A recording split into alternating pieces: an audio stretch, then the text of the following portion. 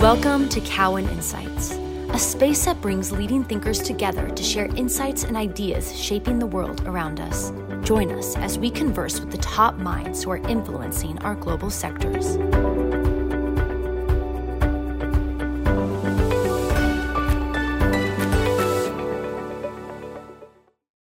Hi, everybody. It's Oliver Chen. I'm Cowen's Retail and Luxury Analyst. This is our third episode of our Retail and Luxury podcast series, and we'll be continuing on the topic of re-commerce and resale today, as I am thrilled to be hosting Julie Wainwright, the founder and CEO of The RealReal, a leading third-party resale marketplace that focuses distinctly on luxury goods.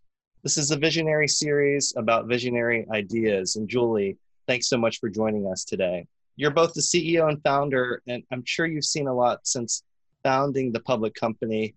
Where you are today is very impressive. I'd love to kick off our conversation with your story and vision for starting The RealReal. And what is The RealReal for people who have never heard about it? Well, we are an online and now offline authenticated luxury consignment business. Right now, we're only domestic. We're only in the US, and we're public. Why and how did you start this? And what is your customer base like? So originally I was looking for, I really love e-commerce. I really love marketplaces, and I was looking for opportunity. So this is in the idea formation. And my first thing I did was map out what Amazon's good at and what they're not good at, because especially if I was going to go in the e-commerce space, I had all these wonderful, quadrant maps. I had no ideas. And then, like any good little idea, when I was shopping with a girlfriend, I did go into a boutique, a luxury boutique that had consignment in the back. And that's what was keeping that boutique alive. And that's where my friend shopped. I had never seen her shop any consignment store. And when we left the store, I started grilling her and I've never seen you buy consignment. She said, who cares? I got Chanel and Gucci and Louis Vuitton at a great price, and they're gently worn. It's a beautiful store. Would you ever go in a consignment store? No, I hate them. Yet she just bought consignment. Would you ever shop on eBay? No, too many fakes. I don't want to go back and forth with the sellers. I just want the product. And all of a sudden, a light bulb went on, and I spent about the next 6 to 8 weeks researching both the luxury market, the installed base of luxury goods by country, which there were good McKinsey reports out there, some Bain reports out, trying to understand how much volume eBay was doing. Very hard to determine, but clearly they were leaving a lot of opportunity. Also looked at that time, there were only pawn shops for fine jewelry. So went and experienced a pawn shop experience, and looked at watches and where you could buy and sell watches. And I even called up the galleries where I'd bought some art and asked if they would take it back and resell it. And they sort of laughed at me. So I kept thinking, this is a huge opportunity, and it's a white space that no one is playing in. And it's going to require a different way of doing business, though. For every person I talked to about consigning, they said it was really hard.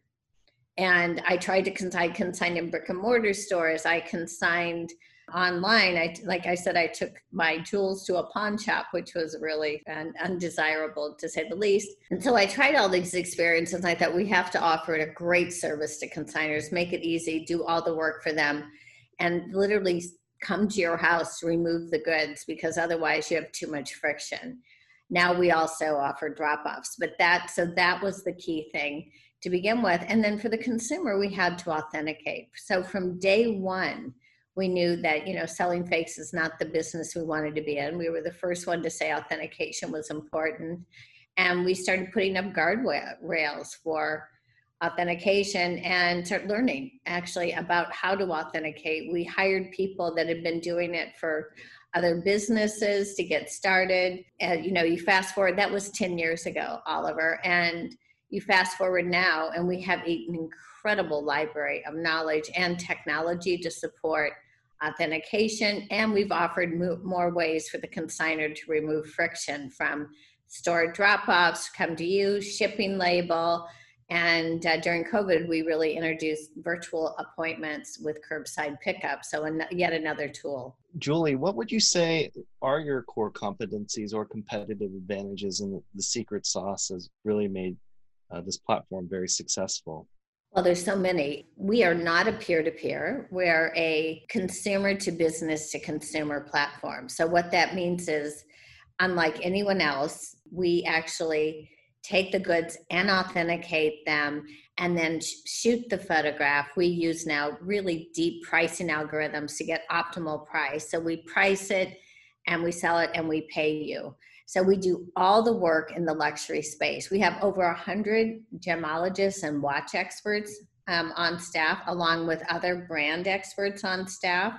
So, we can actually safely take from your art to your fine jewelry, to your watches, to your handbags, and all apparel and other accessories in the luxury space, and then ensure for the customer buying it that those items have been authenticated. So we're the only one focused in this segment of the market, has the infrastructure in this segment of the market, has a deep technology moat around our business that allows us to both move quickly but also expertly in processing the goods. So everyone else in the resale space has really gone more down market or single category focused. And we're a broad category, do all the work business. And we were first.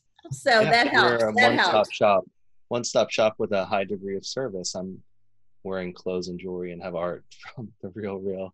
So re-commerce at Cowen, I mean, we forecast it could reach 14% of the apparel, footwear, and accessories market, doubling and growing at 25% and higher. Julie, what are some of the broad drivers that are driving outsized growth in the resale market from your perspective?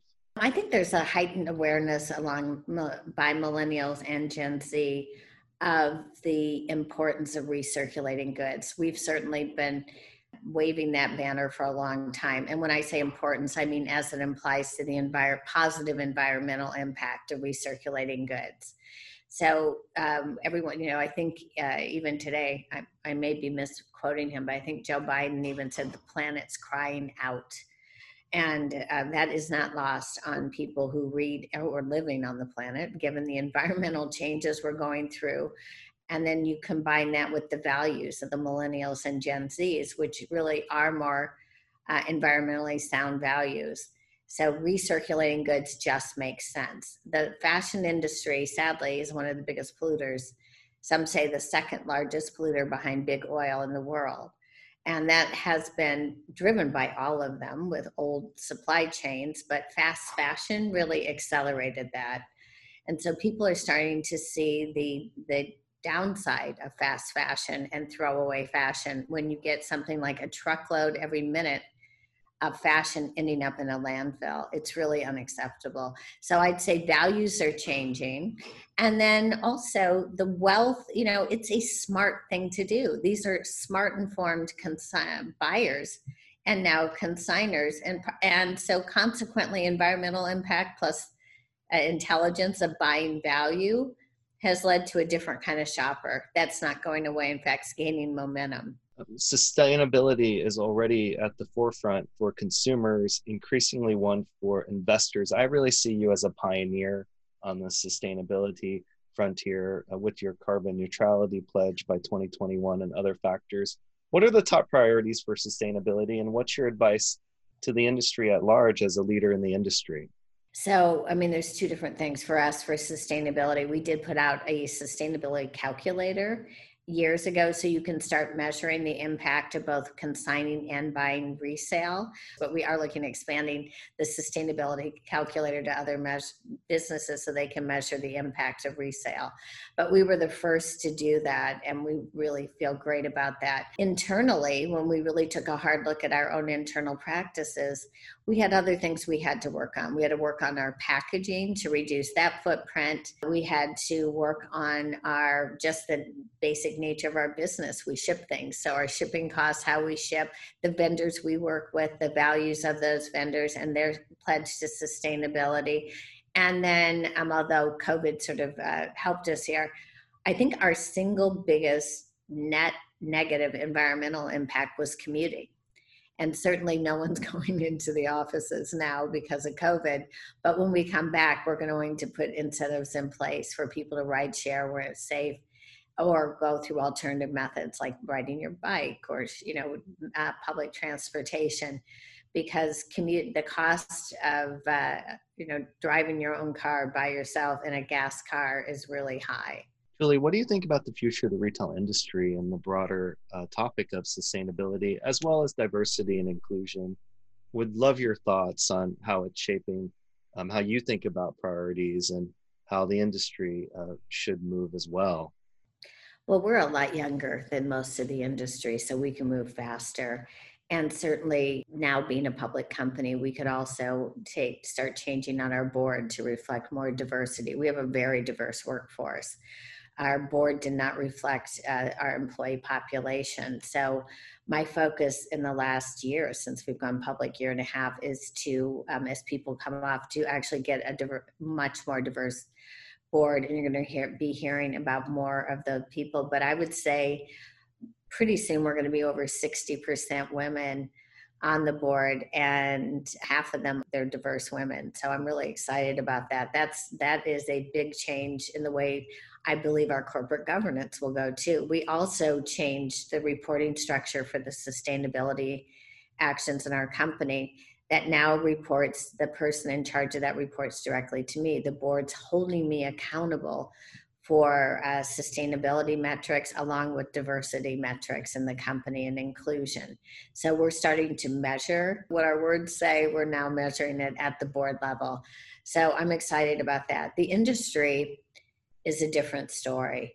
It's going to take a long time to reverse engineer their supply chains to be really sustainable. Sustainable fabrics are really hard. I think it's going to be even harder now that COVID hit, because they're going to be getting back to ground zero on their business before they can then add another thinking of sustainability. I'm hoping it doesn't push off sustainability for an incremental year or two as they regain their footing. It's pretty hard to put that front and center when your business may have dropped by 40 to 60%. What will really change things, there's two different things that will change things for the retail industry. One is if consumers really do spend their dollars where their values are.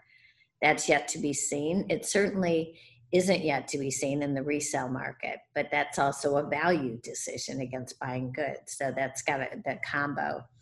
But if people start spending money against their values, the retailers will get the message. But the single biggest thing that can happen are laws that actually both change the way businesses have to work, gives them an incentive to be more sustainable, and a penalty if they don't.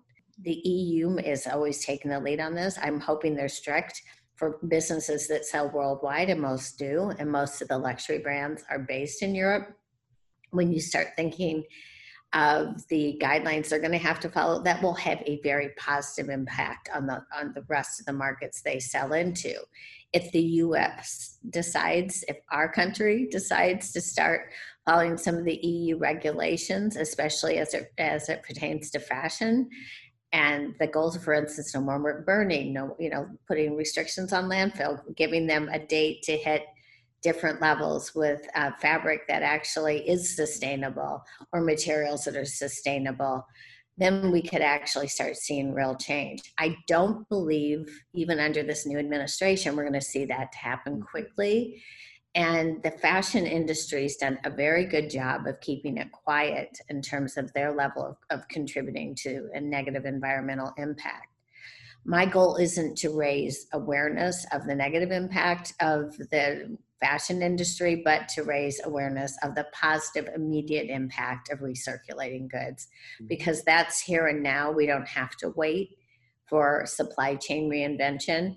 The companies will do as they need to do, mostly for legal compliance. Yeah. Right. But I am trying to work on a government level to give consumers an incentive, even if it's a small tax break, to consign. So if you just think about it, it's like, yes, prove that you consign. Maybe it's only $50 off your federal taxes, but it will get people thinking about it. It's changing their behavior, which I think will be incredibly positive. Yeah, there's many aspects from transparency to accountability to the geopolitical and to this idea of profits in purpose and consumers wanting to vote with their dollars, because a lot of luxury is also emotional too, and that's an aspect. So another topic, Julie, is luxury going online. The luxury market has generally had a lower online penetration versus other parts of the retail market, and brands that RealReal has don't necessarily allocate a lot of capital towards scaling their own e-commerce capabilities. What's the opportunity here, and what's happening with luxury going online? Well, Ed, the COVID's really forced them to get online faster. I would say most brands have done that, because otherwise they would have been down to zero sales for different months of the year this last year. But what you're not seeing is their full selection of products. There's still some hesitancy. There's still some pullback where, like, we still want you to come in the store. So they haven't, even the ones that are progressive haven't completely embraced it. The contemporary brands and the mid luxury brands are doing some really interesting things, and you'll see it. So I think of Stella as being a progressive luxury brand. Her price points aren't as crazy or crazy high as some of the top tier, but she's definitely not a contemporary brand. And Stella's started releasing a lot of small collections all the time. So she's innovating all the time. When I say Stella, I mean Stella McCartney. She's always innovating. You see Gucci innovating with how they're trying to create experiences online, and yet their full product selection isn't quite online. But, people are doing more testing. I think they're embracing it. They're looking at how they present things. The first fashion show was virtual. Now there's talk that this year everyone's going to be back, and fashion weeks in Paris, Milan, and New York are going to go on as before. But I bet you there's going to be a combination of virtual and in-person, because the environmental impact is huge of Fashion Week, negatively, and the value is yet to be seen. So I think people are going to figure out how to find a better balance going forward. But you got to give it to an industry that really was a laggard industry, how quickly they did pop up and do some really great experimentation during this time. And I'm sure there's great learning for the whole fashion industry. Yeah, the experiential component, live streaming, culture, cooking, drinks with luxury brands. We've seen a lot of innovation quickly. And so I enjoy going to the RealReal stores, a really innovative format here in Soho in New York. And we are big believers at Callan of Bricks meets Clicks. What about the RealReal stores and what you've been doing there? I know you've been testing new formats as well. And how do stores fit into your vision and ecosystem? Wow, we're so excited about this. So thanks for asking. This year, last year and this year, we started committing to a new format. We're calling them core stores. Now, you have one in New York, and that's on Madison. And Madison is significantly smaller than our store in Soho, but it's probably a third of the cost to operate. It has about a third of the SKUs, but it does about 80% of both the revenue and also the consigned value coming in of the Soho store. So when you start looking at that footprint, what's unique about it? It's in a neighborhood. It's a convenience to the people there. We've been able to tailor the merchandise in the store to the neighborhood as closely as possible. And we thought, okay, we've got a great store in Soho, which does phenomenally well. We've got an amazing store in LA, in West Hollywood, which we call WeHo. We did open another flagship store in Chicago, which Michigan Avenue, right before a winter hit, but it still is doing quite well, better than we thought during COVID times. Let's roll out more neighborhood stores. We think, so we decided to do that I think we decided in August. We opened our Palo Alto store in November. It is off to a phenomenal start. It is limited due to COVID restrictions in the state of California in terms of shoppers and consigners. But even with that in mind, it's right now equal to the same volume we're doing in Chicago. Now, granted, it's nicer weather here than it is in Chicago right now, but it's really off to a great start. So we've committed to roll out 10 core stores in the next 6 months. The next one opening is Brooklyn. Julie, how do you think about inventory management? There's a lot of unique attributes here in terms of single SKU, and also having inventories in stores versus your DCs, and at the same time working to minimize split shipments and maximize speed to the customer. So we've been doing this for a while, so we have a lot of good experience with this, and we've been able to most recently drive our shipping costs down. So inventory management, from the beginning, we've always had the item be the focus. So it's available everywhere, online, in the store, same time. So that whole idea of an omni-channel, we were there before there was a term for it, because we do have only one. So if you only have one, you want to move that item and you don't want it landlocked. You want it to be available on the internet. So we've sort of perfected that over time. Split shipments, we do have inventory on both sides of the coast. So we already have split shipments. Split shipments have not gone up with this at all. So we feel good about it. It is more of an inventory management issue, but logistically, we've been doing that for a while. So it's more just rolling out what we've been doing, along with all the checks and balances to make sure that financially it makes sense and that the customer service is still great. Yeah. Julie, you've also moved really quickly with innovation and virtual appointments and consigning virtually. Could you elaborate on that? And what else would you say has really accelerated with innovation amidst the pandemic? Well, a couple of things were underway already. Let me just talk about what accelerated. We already had a big technology push to move our ops centers into more of a technology-driven ops centers, less dependent on humans, although we still employ a lot of people and they're very important. But whatever we could automate there for them, where the people doing the work then became QA and added value, not necessarily typing in the description. So right now, I think we're up to 80% of all of our photos that were edited before are now done automatically. There's still some human interaction in photo editing, especially with fine jewelry and watches. I think 80% of our copy is written by machines.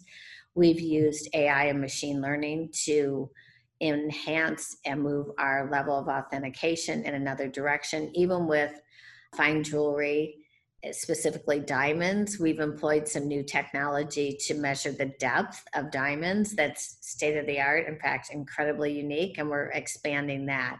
So all of that work really continued and exceeded our expectations last year. Virtual appointments were a necessity for us. We were prohibited to going into people's homes in the state. Plus we didn't understand COVID enough. So we didn't want to expose either our customers, our consignors, or employees to COVID without understanding the right protocols. And as you remember early on, the protocols kept changing. You don't need a mask, you need a mask, you just wash your hands. Anyway, now I think it's pretty well known what one has to do to keep people safe. Many people would prefer just to talk to someone through a FaceTime situation, go over, and then us send a van for curbside pickup. So we've actually changed the way we work with consignors. What we're finding really interesting is that's working well, but when we add a neighborhood store, they're using both. So they may want to just have a quick virtual appointment and then they do a drop off. Mm-hmm. So both are working hand in hand, which when you just think about it logically, it makes sense. But we did have to completely pivot our business, and we did it fairly quickly. We're still learning how to optimize virtual, but we've come a long way. Yeah, it's been impressive. Congrats. I wanted to ask you from another perspective, we have entrepreneurs and retail students listening as well. What's your advice generally for people who are either of those buckets looking to join or innovate in the industry? There are so many opportunities for innovation. And I think, especially if you wanted to be an entrepreneur, there's always a white space. And when you're not in a business, you usually see them a lot clearer than when you're running the operating business. So there's always an opportunity to disrupt.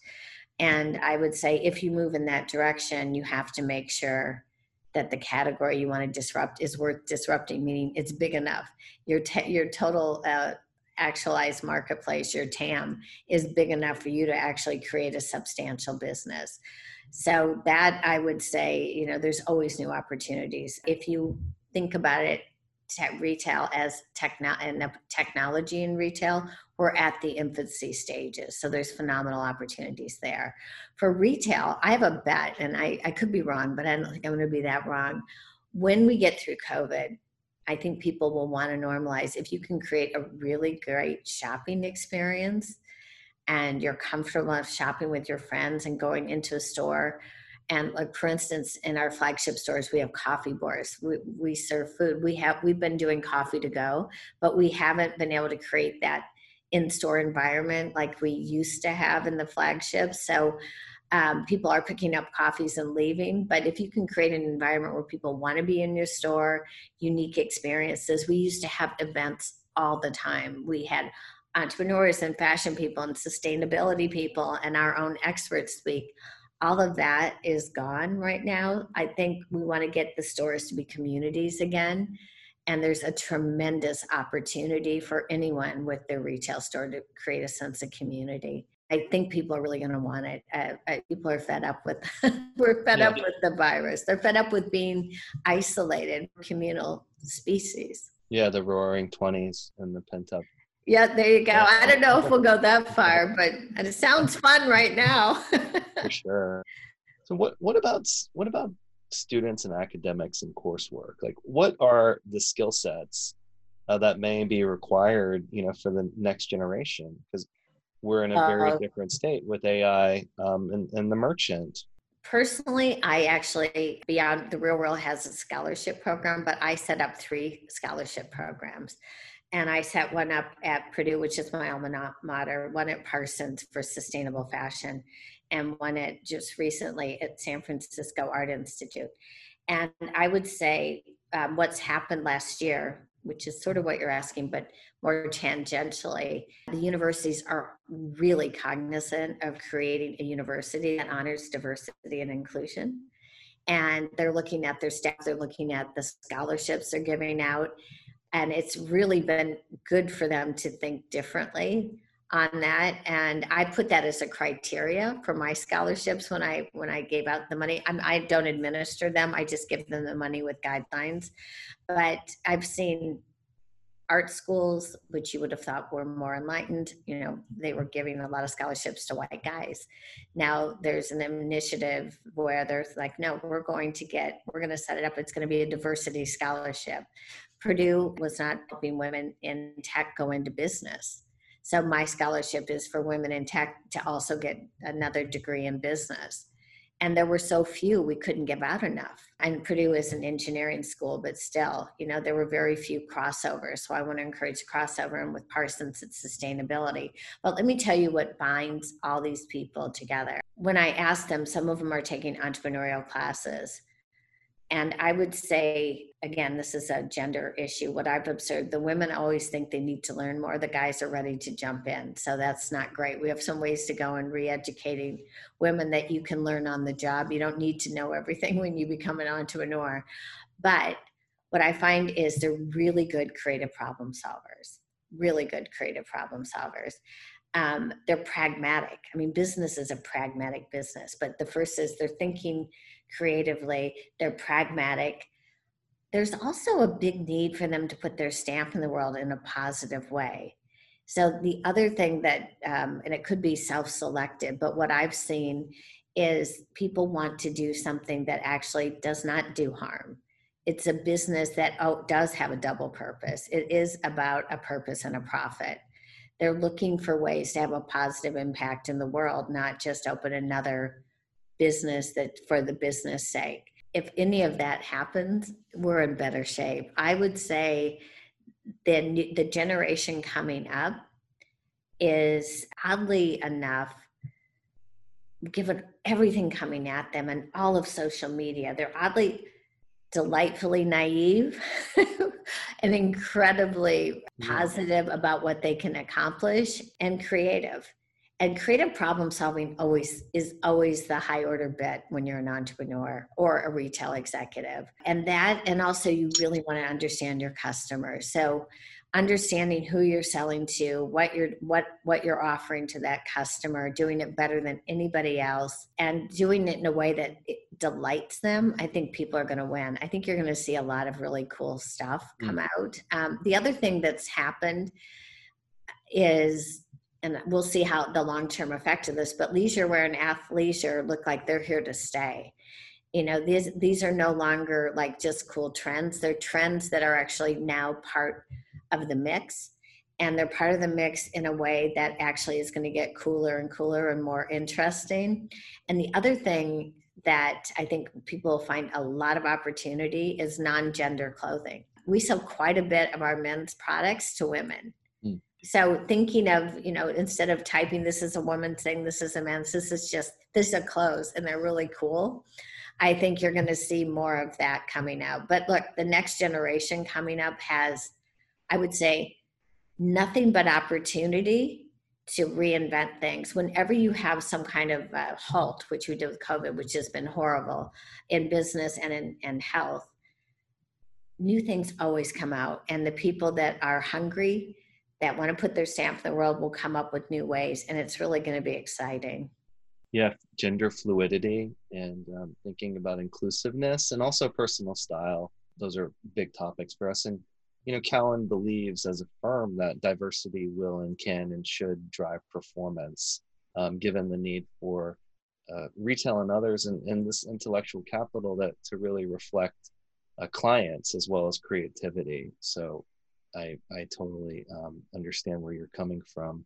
Would love your thoughts, Julian. What's exciting to you ahead?